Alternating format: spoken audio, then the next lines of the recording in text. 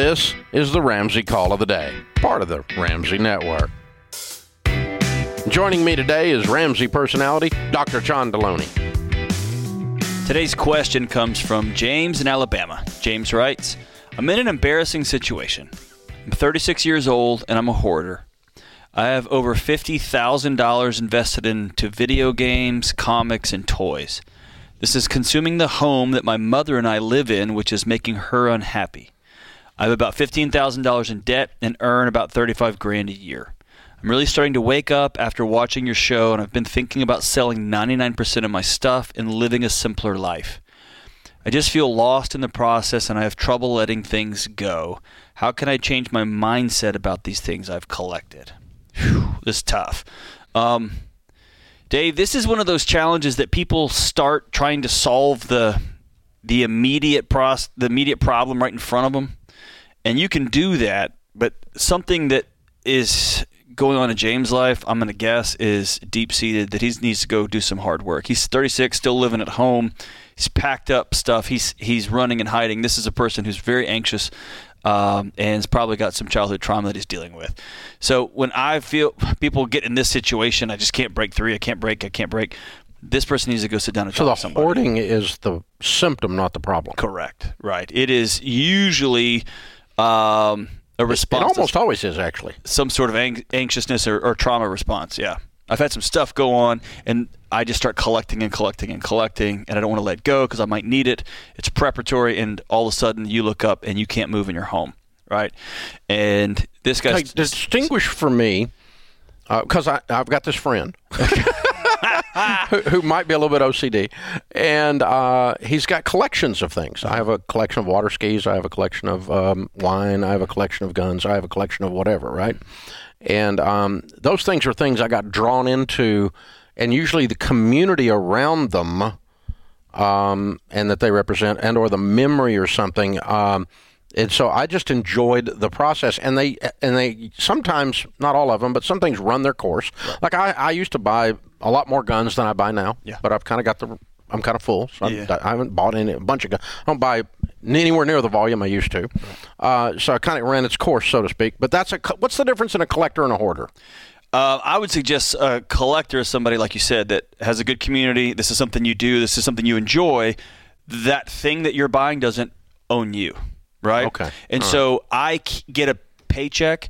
I can't not go buy this thing. Like, it's an addiction, I see. Right? Okay. And if I said, if Sharon came to you and said, we have to sell some of these guns, your initial response is, I can't do that. Oh, I see. Not an intellectual argument, not a well, why would we do that? It's, I can't part with this. And so you can look at somebody's house who's a hoarder and say, throw it away. Mm-hmm. You're asking them to peel back layers of security walls that they've built, literally. I see. Okay. And so this starts with, there's even a difference between someone who's a very aggressive, because I can remember like times I've been in a zone, like I got on a hunt for that thing. Yeah. Because to complete the collection. You're a hunter. Yes. You know, and I enjoyed that part of it, but that's different than I can't live without it spiritually. And you also did it differently when you had resources and finances and when you didn't. Oh, yeah. It's a very, very small percentage of the world. Of your net worth, right. Yeah, it's not like you made... Okay, I'm feeling better because I was kind of worried. Well, if you ever need to unload some of your wine or guns or bourbon, holler at me, and I know a guy. But, so James, here's the thing. I want you to reach out to a friend, reach out to a pastor in your community that you trust, a counselor. Reach out to somebody and say, I'm ready to get well. And this is going to be hard. And you're going to have some stuff you're going to have to deal with. You're going to have to go back and revisit some stuff that's going on in your life.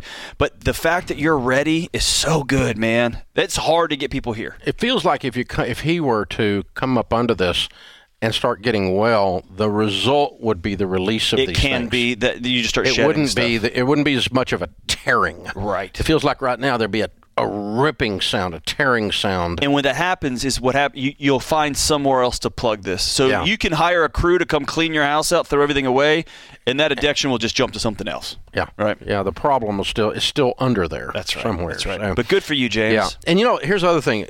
I've bought real estate from people that were hoarders. Yes. And tremendous problem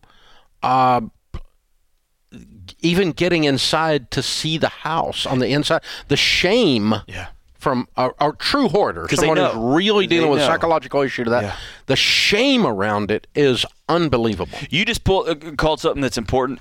A lot of people think I'm a hoarder.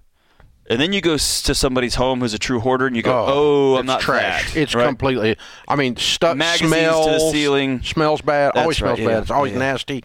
It's animals. It's different. It's gross. It's different. So gross. Yeah. Yeah. I bought houses like that, and we had to, entire dumpsters outside after the, maybe even the hoarder had passed away, and we bought it from the estate and gone in and cleaned it out. It's amazing. Yeah. It's mind blowing when you go in there. So anytime you're about identity change, it starts with looking in the mirror and saying, I'm worth more than this. And let's start the healing there. But good for you, James. I'm proud of you, brother. Yeah, very good stuff. Very good stuff. Good, man. Yeah, that's very smart to recognize that. And here's the other thing he did really good that I think is a sign for his healing is he put numbers around this, and he started recognizing they were out of balance because he put them in the email. He did two things that were great. I make 35, I got 50, and I owe 15. Yep. I heard the three numbers. And I want to sell 99% of this stuff. So he did two things. He put numbers around it, and he took full responsibility. Yeah. He didn't say, I have this because of this.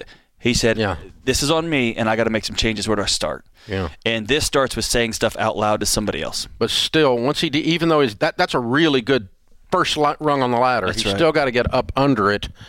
Otherwise, it's going to just his parts of his heart are going to leave. He needs to detach from the heart before the stuff leaves. That's right. That's exactly right. That's a great way to put that.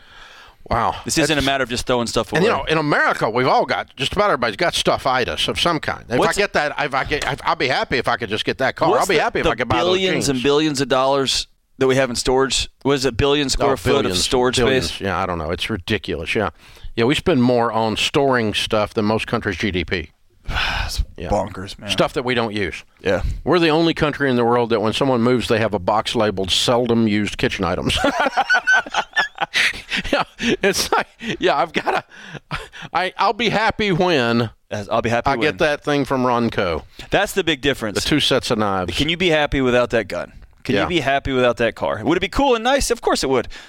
Will I still be worth being loved if I don't have that? Yes. Yeah, I quit buying cars for other people a long time ago. That's one of the things going broke. I still got really nice cars. Again, I got really nice cars, but they're for me. Oh, I love that. Just because I like driving it. And I don't really care whether you like it or not, because I like it. Yeah. That's a whole different thing than I used to do in my 20s. Whole different thing. Thanks for tuning in to the Ramsey Call of the Day. To check out all of our podcasts, just search Ramsey Network on Apple Podcasts, Spotify, or wherever you listen.